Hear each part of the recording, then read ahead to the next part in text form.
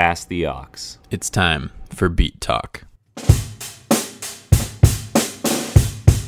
Welcome to Beat Talk, the podcast where two friends who met in high school drumline talk music from the drummer's perspective. I'm Bren. And I'm David. And in this episode of Beat Talk, we're talking about complex rhythmic patterns called polyrhythms.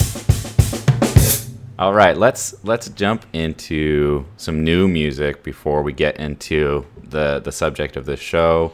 This subject is going to be, just a little bit tricky. So let's start from a lighthearted place. Yeah, it's definitely one of the ones where before the show, when we were talking about like how we're going to explain things, we're both just like, what the hell? So we'll see how it goes. Yeah, I mean, I think back to our first episode where we're just like talking about some of our favorite albums that we're listening to, and then I think back to Count to Five and that kind of thing, where it's like we do have to do our research beforehand, and this one is no different. So we spent a half an hour before we actually hit record talking about these things and talking through these tracks that we're going to talk about. But and it'll still probably be all over the place, but that's okay. Yeah, exactly. Like our outro says, we're just drummers. You can't take anything that we're saying with too much seriousness. Yes. So yeah, let's jump into some new music. There's actually was a lot of like new singles that I listened to this week. So there's one though that you and I were talking about. Which one was that? We were talking about one of our favorite tracks of the week, which is the new single with Lady Gaga and Ariana Grande, Rain. I was actually listening to this on a run yesterday. It was how I heard it, and it was just like, actually all of the songs that I like put on here were like on my release radar, and I just kind of listened to them back to back. And this one came on, and it like started raining. I was like, "Fucking A, this is a joke, right?" Like I was like, "Get out of here, Lady Gaga." But it's a weird song. It's kind of like it goes back to kind of like Lady Gaga's early 2000 or like mid. Actually, it was kind of late 2000s when she broke on, like 2008, wasn't it? Yeah, definitely. Well, and we were talking about, her latest record. I think the name of it is Joanne. Is definitely more like country focused, or at least like guitar centric and like a little more acoustic. And this is just like straight back to I'm trying to think of like Paparazzi and that kind of thing. Like it's straight back. Yeah, Poker Face, exactly. Yep. And it just brings me back to like 8th grade, and everybody's listening to my poker face, and Lady Gaga was still like such a mystery at that point. True. Yeah, she's really now she's doing movies and like all these things that you've learned more about her and how complex of a person she is. And so at the time it was like didn't know anything. The meat dress, and like she never showed her face during like those award shows or anything. But yeah, so and I really like Ariana Grande, so I was excited to listen to this. And I'm not sure if I like it or don't like it. It'll probably grow on me over time because that's just how it works. But it's definitely got like an earworm to it. And but we were talking about the kind of spoken word parts of it, where it's just like very, very stern Lady Gaga saying, "Rain on me."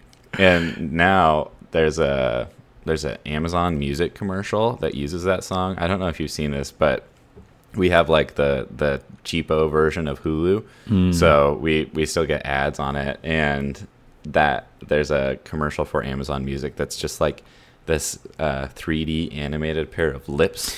Yeah. Have you seen that? I haven't seen it, but I know that's like Amazon's thing is like they'll have like they did it with a Queen song. They have a couple versions of it, so I've seen the other iterations, but not this one.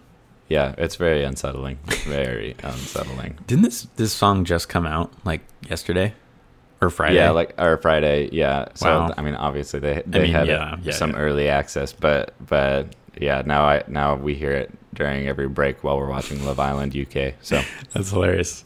Yeah, so that was one of the songs. Another one that was actually quite fun to listen to for me was Power by Ellie Goulding. I'm not like a huge Ellie Goulding fan because it's very like power pop heavy. Like it's like very anthemic, every song that she sings. And, you know, it's like sometimes you just got to be in that mood. And I think it's just like a running mood. Like if you're running and you need some, like, it's like the power. I mean, it's more talking actually about a failed relationship, like how you just want the power. You don't care about love.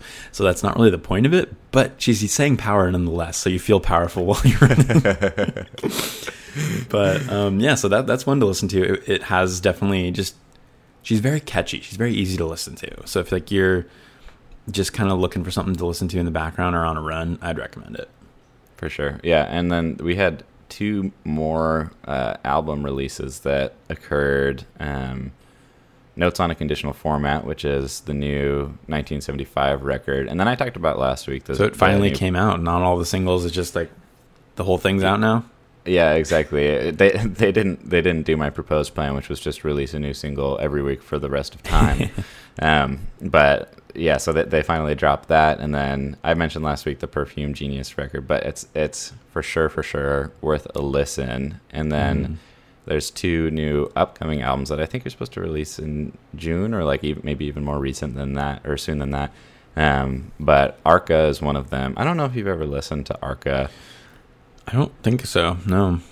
Yeah, they're a really, really unique artist, and I think worth listening to. A lot of like kind of unsettling stuff, but I kind of put them in a similar category to Perfume Genius in that they're both a little bit more pop leaning. So it's still like quite listenable, but just like a little bit unsettling. So it's worth checking out. And then Phoebe Bridgers has another album coming out really soon, and she's had a couple singles released from that have been great. Nice. Most recent one is Gardens On, that came out last week. So yeah, and quickly mention Liane La Havas released some singles that are really great that we'll talk about a little bit later. And then actually the Fearless Flyers came out with some stuff. They've been like releasing little things too, kind of periodically. They had just more tracks kind of with this like kind of brass band sound lately. Like they're kind of adding in more like saxophone, trumpet sounds. So I don't know. And it sounds like they're kind of doing different versions of songs they've already done, kind of. So I don't really know what exactly they're doing, but I like it. That's all I can say. I don't know what's going on, but I like. I mean, anything with Nate Smith and those guys, Joe Dart and Corey Wong, I'm gonna listen to. So. Yeah, for sure. Always worth listening to. Yeah. But that's current events. You know, our lives haven't changed too much since the last week. No major updates. Not really. You know, we can say thankful for our health, thankful to keep moving forward. Wait, David has something to say. Slightly, yeah. I did buy an audio interface, so we're looking at maybe getting some actual drum recordings going here pretty soon. Because we've been talking about putting out maybe a cover or something of one of the songs we talk about each week, and this will help me do that, because like using your phone, you can get a decent sound, but it's just, I don't know, it's a different level of what I'm trying to do. I'm trying to, and like I've been talking to friends over, or like friends I played in bands with over the years, and they're like, yeah, we could do some collaborations, just like sending each other tracks. So like that's something I've always wanted to do. So I'm excited that might be in my future soon.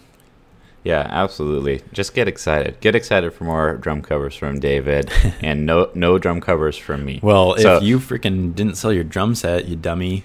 Well, I know you're in a different situation where you're in a city, or in a city. You're in a. I am in a city. You're in a city, but you're in an apartment, and you don't have the luxury. We're moving. You're moving.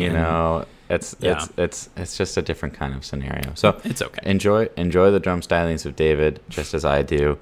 And look forward to a little bit of a production boost. Yeah, we're hoping so. So, but yeah, let's jump into this week, our topic about kind of polyrhythms and weird kind of juxtaposed things over top of each other. Let's dive in. Yeah, absolutely. So just as a quick kind of background on this, polyrhythms are basically 2 different rhythms that are playing simultaneously over the top of each other. And I think the most common way that you see a polyrhythm structured is either 3 on top of 4 or 4 on top of 3. And I think that ends up being the most common because it's easy to do the math on that one, right? Like at some point, all of those things add up to 12, or they add up to whatever. I mean, whatever, but they can then be looped again at that point, and everything comes back together in sync with each other. So we've pulled a couple of examples of songs that have polyrhythms, and I mean the other thing that we wanted to talk about is a lot of these show in the form of ostinatos. So an ostinato is just a repeating musical phrase. So in our first song that we show you, try to guess what the polyrhythm is, like what's going on, and also realize that there's an ostinato occurring in here just by nature of what a polyrhythm is. So we're going to play that for you. All right. Enjoy. Yeah.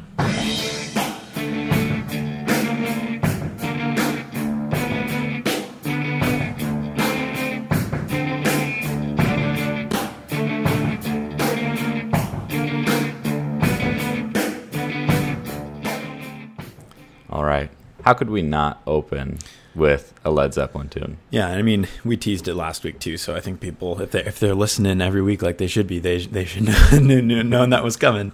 Yeah, no surprises there. Yeah, but yeah, I think we've had a reference to Led Zeppelin every week. So I mean, we're just going to keep it podcast going. We need to, right? Yeah, absolutely. So speaking of the drums, John Bonham here is playing just like a really, really rock solid 4/4. And that's kind of what you catch on to until you hear like that guitar part not quite do what you're expecting it to do. So what's going on there, David? Yeah, so the guitar is playing in 3/4, and then the drums are in 4/4. So every, 4 bars, it loops back. Yep. Yeah. So the guitar, once it plays that kind of 3-beat loop 4 times, it's at 12, where once the drums play, it's 4 beats 3 times. Yeah. It's at a 12. So they end up being back together on that 4th measure. So it can sound tricky, but in the end it's basically just simple math. And I think once you hear songs like this frequently enough, it just becomes kind of natural. But I mean, I remember as a kid listening to Kashmir and just like not having any idea what's going on. Like, the drummer's doing something weird, but really it's the drums are doing the regular thing. Exactly. And and everything else is weird. Well, and another thing about this track is like when it goes to the big chorus where everything's together, they're in the same time together.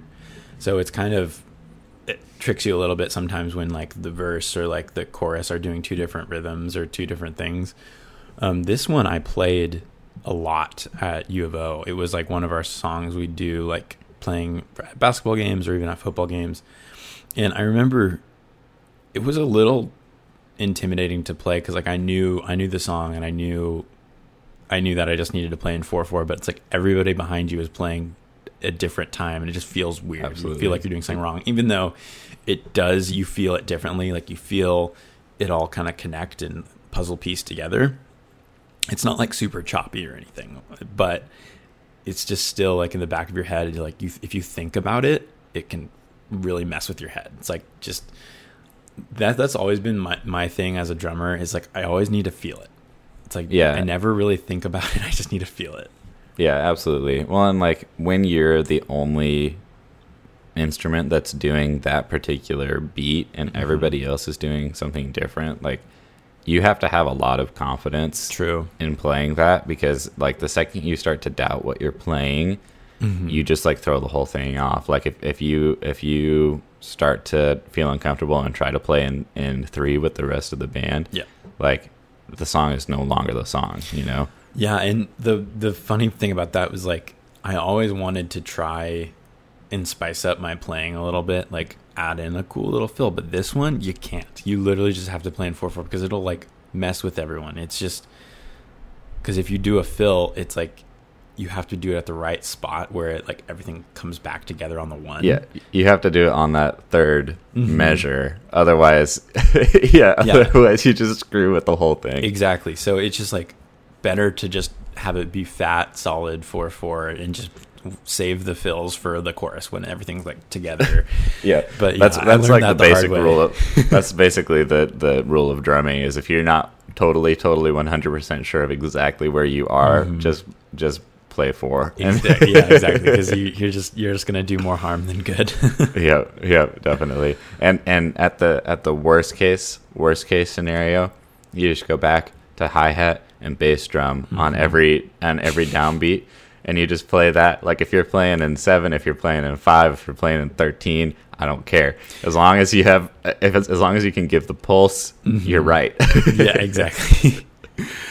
Yeah, so that one's just a fun one. We had to start with that one. We teased it last week, but this next one is a song that I was actually Lily, my girlfriend, was recommended to by Andrew, very talented singer himself, who's been kind of listening and giving me some drum video recommendations, which has been awesome. So let's play a little bit of this track. How about it? Wherever I choose to go, it won't take me far. I'm living my life like it's golden, living my life like it's golden, living my life like it's golden, living my life like it's golden, living my life like it's golden, golden, living my life like it's golden, living my life like it's golden, living my life like it's golden, living my life like it's golden, living my life like it's golden, golden. All right. Cool. So, Bren, do you want to explain this one? What's going on in the chorus, or shall I? Sure, I can jump into it, and then as soon as I screw it up, I'll go back to playing every downbeat, and you can explain it. Sounds good. Okay, so this is similar to Kashmir. Did we say the song "Golden" by Jill Scott? Sorry. Oh yeah, "Golden" by Jill Scott. Great song. Jill Scott. But this is similar to Kashmir in that it's a 3/4. But instead of it being a guitar or something like that playing the 3, it's actually her voice living my life like it's golden. And she's singing in an ostinato style, in that it's the same exact musical phrase repeated over and over and over. But it's a phrase of 3 beats repeated over and over on top of a rhythm section that's playing in 4. So yeah. Where this differs from Kashmir is that instead of having the drums on the rhythm section play that loop of 4 beats until they get to the 4th measure, what's actually happening here is the rhythm section is playing out like 16 beats, and the voice is doing that ostinato, living my life like it's golden, in 3, up until it gets to 15 beats. Yep. And then she says golden again, which is that 16th beat, and it loops it back. So it's a little bit different in that sense. So you get that relief right at the end where she says golden twice and brings it back in. Yeah. And that's one of the things that I just love about like these songs, or the songs that have these patterns that go. One of the things that is really cool to me as a drummer is when things go over the bar line. So when we're talking about these songs that have like they're in 4/4, or they're just in common time where there's the backbeat on the 2 and the 4, and like you feel it.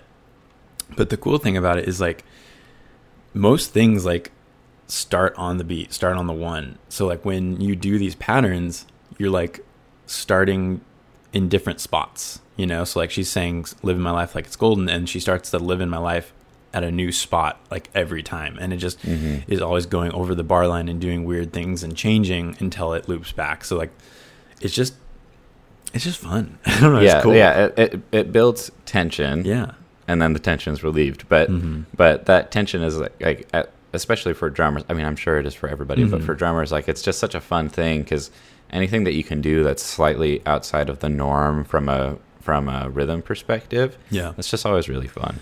Yeah, and like that's something that I've been working on, is like doing fills that go over the bar line. So like you'll oftentimes be playing something and the phrase is ending, and you'll want to do a fill to go into the next phrase.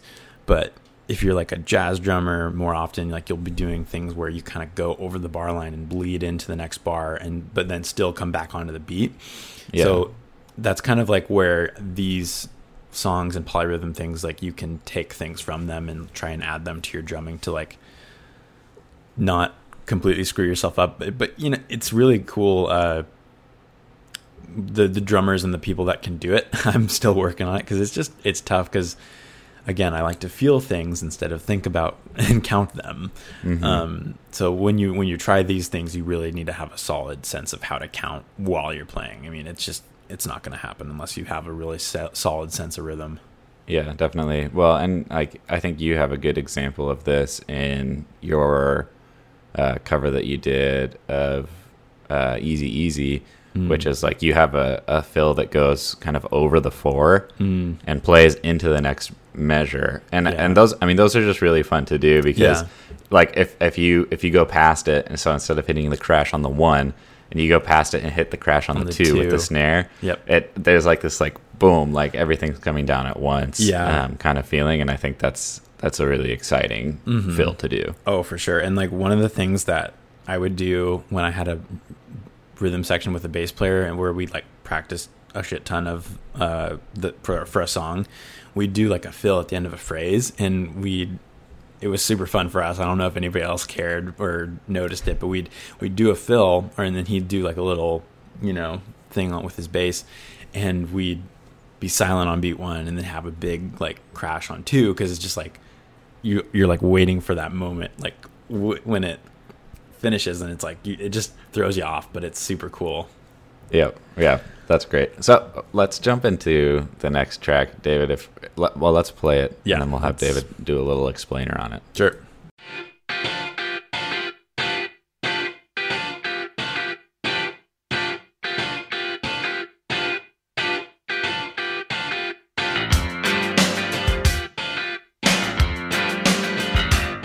So I'm going to try and explain it. Honestly, like the more I listen to it, the more like it could be one of the like the first episodes we talked about, like where's the 1?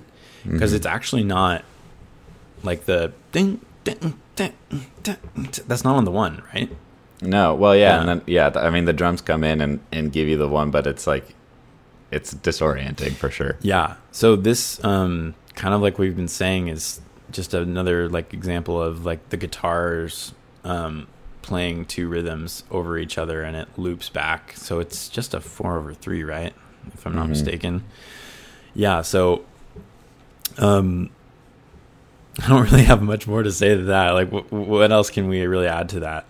No, I think that's great. So these 3 songs have been examples of 3 and 4, or 4 and 3, and this next song that we're gonna play for you is another example of this, but it's a little bit different. So as we play this song, try to count it in 3, because that's where the meter actually is, but you'll notice this kind of like underlying or overlying pulse that's just a little bit off center.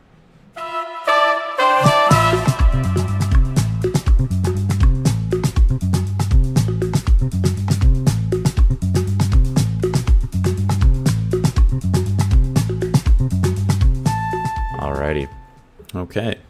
So that is a Snarky Puppy track called Zavi. And if we're going to talk about weird polyrhythms, we have to talk about Snarky Puppy, right? Yeah, absolutely. Like Snarky Puppy is maybe the premier band. Like anybody that is a music nerd and is like an instrumentalist, like everybody knows Snarky Puppy, because they're kind of on the cutting edge of, for sure, of like making really, really listenable music that's also really complicated. Yeah, for sure.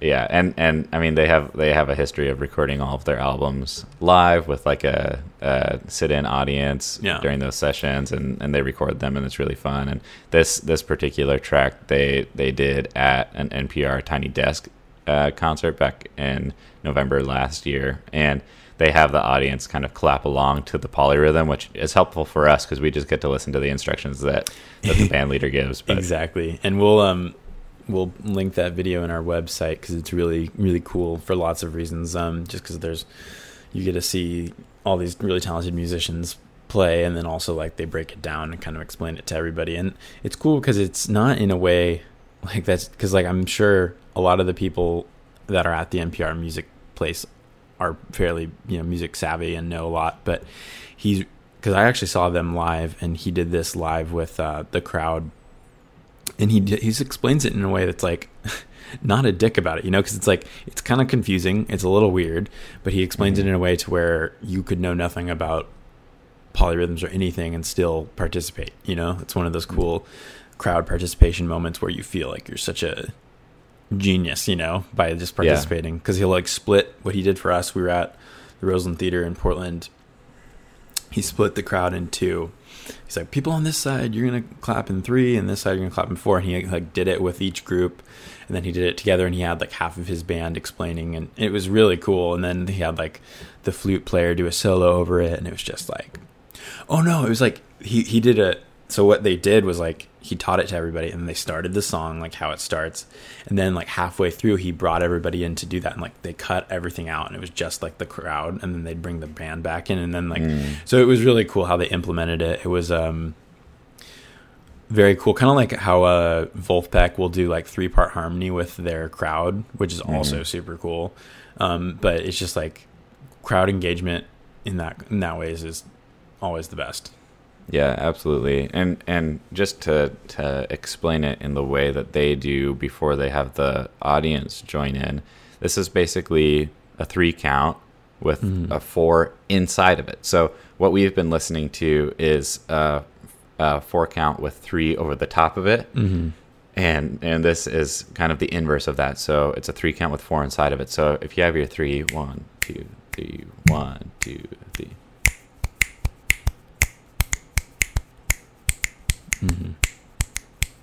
1, 2, 3, 4. 1, 2, 3, 4. 1, 2, 3. 1, 2, 3. 1, 2, 3. So that's what's happening here, and from you know, like a composition perspective, all that's going on is they're playing in 3, and this underlying rhythm that's going on, this polyrhythm that's going on, is just basically a dotted 8th note. So pass the bread and butter. Pass the bread and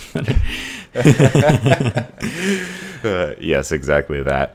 So once you kind of are able to break it down and see it from that perspective, it's not particularly complicated. But when you're in a setting like this, and you know, half the band is playing that main driving 3, and the other half of the band is playing that polyrhythm over the top of it, it's easy to kind of get lost in the sauce there and lose your place. And that's what you see sometimes with the crowd as they're clapping. It's easy to get pulled away from the rhythm that you're playing and get fixated on the other one, and vice versa. So being able to keep track and keep in lockstep with what you're already playing, there's definitely a trick to that. Yeah. And for like the purposes of this one, for like our examples, like we tried to choose things that are a little more like commercially known, or like at least, you know, not as, because when we were talking about polyrhythms, like you could go down a rabbit hole of like math rock and like prog rock, where it's all polyrhythms all day long, and like that's cool, but it's not like as easy to listen to, because it's math rock for a reason. Like they're trying to just kind of mess with your head and like say that they're playing in 13/16 just to do it, you know. Just because they can. Yeah, absolutely. So that's why we're trying to find it in more, like I'd say this one, the Snarky Puppy one, is more closer to like, we're like diving into more of like the prog category, but we tried to choose things that are more, you know, just like more things that you'd not maybe expect it to be in. Yeah, definitely. Yeah, that's the thing. It's like all of these styles of rhythms are visible in the most popular music that there is, but unless you know what they are, it's really difficult to ID them when they pop up, because people can do them so fluidly that it doesn't sound strange, you know. Like I think, you know, Snarky Puppy, it's a lot more rhythmic, and there's a big percussion section playing along with it. But I mean, if you look to that Led Zeppelin track, or you look to Jill Scott, I mean, Jill Scott is obviously a fantastic singer, but the song itself isn't intensely complicated. But once you know what's going on, it makes it that much more fun to listen to.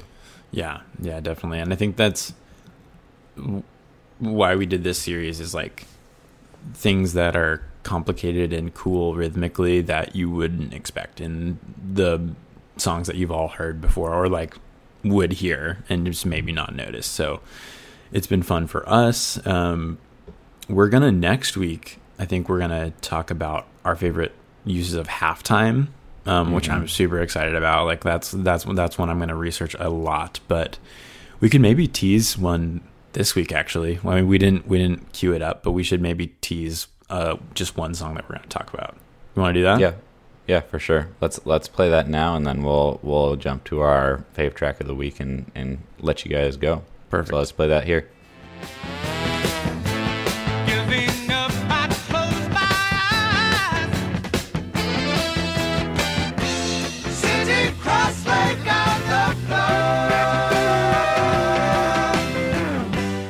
All right, so we hope that entices you for next week's podcast, and I think that'll be the last of these kind of odd time or time change episodes that we do, and we'll get into some other topics. But you know, time is such a foundational aspect of what it is to be a drummer and what you learn as a drummer, and so you know, I think it's fun to go over those things and go over the things that are just slightly off center. And have a little chat about those. So now we're going to jump into our favorite tracks of the week. So David has a single that he would like to talk about.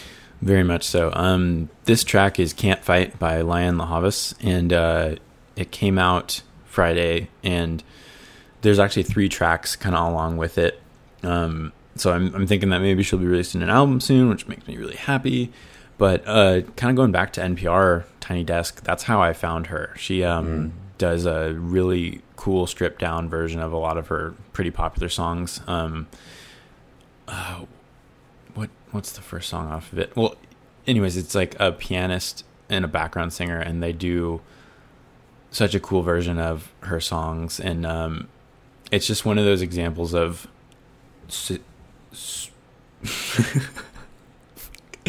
It's one of those examples of adding more to it by taking things away. It's so cool just how she and that those 3 musicians like have such a full sound, and like they imply so much rhythm without having rhythm. It's just really cool. So we should link the NPR Tiny Desk for that too. But this Can't Fight track is really impressive because she's such a talented guitar player. And kind of the rhythms that she plays underneath it while she's singing, like they mimic each other and kind of like push and pull a little bit, and it's just like really intricate. And then you have like this really sick backbeat, like rim knock, like drum beat that just like makes it so chill. And it's a really kind of a tense song in a way, because it's talking about like how I can't fight away this love, but it just has so much emotion, but so much like push and pull. So I would really give her a listen for a lot of reasons, but also this track is so freaking cool. So give this one a listen.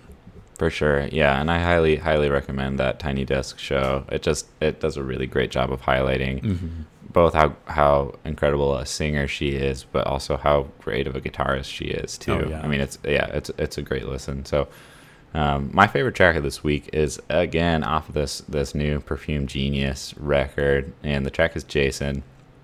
And I think Perfume Genius just has like an incredible way of making a really, really glossy kind of Baroque sound feel really relevant. Well, listen to you, Baroque. Yeah, well, you know, sometimes you gotta pull it out, but yeah, I just highly, highly recommend you go and check out this new Perfume Genius record. Set the room on fire immediately, because there's so many tracks that could be pulled off of it for fave track of the week for me.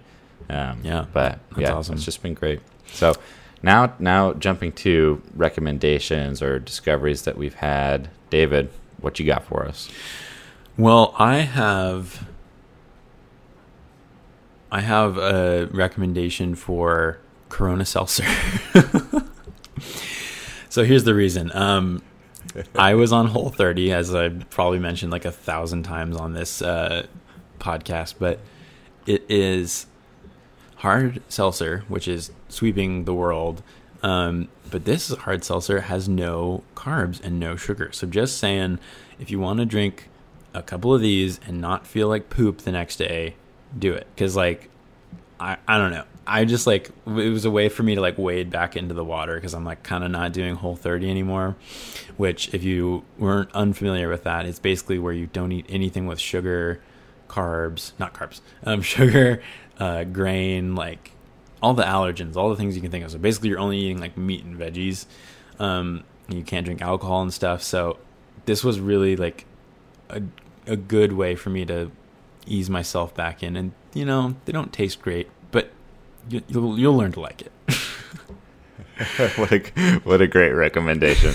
They're not good, but you'll learn to love it. Well, it's just like one of those things where, you know, people drink seltzer because it's not as, like, there's not as many carbs and it's better for you as opposed to drinking beer. But this one, like, there's literally no carbs and no sugar, and it's only 90 calories. So just saying, like, it's probably the best bang for your buck if you're, like, trying to maybe get a little buzz but not feel like, you know, poop. Okay. Yeah. Okay. So I'd give it a try. Pick up a 6 or a 12 and see what you think. All right. Okay. My recommendation is not something new to me, but it is something that's new to Netflix.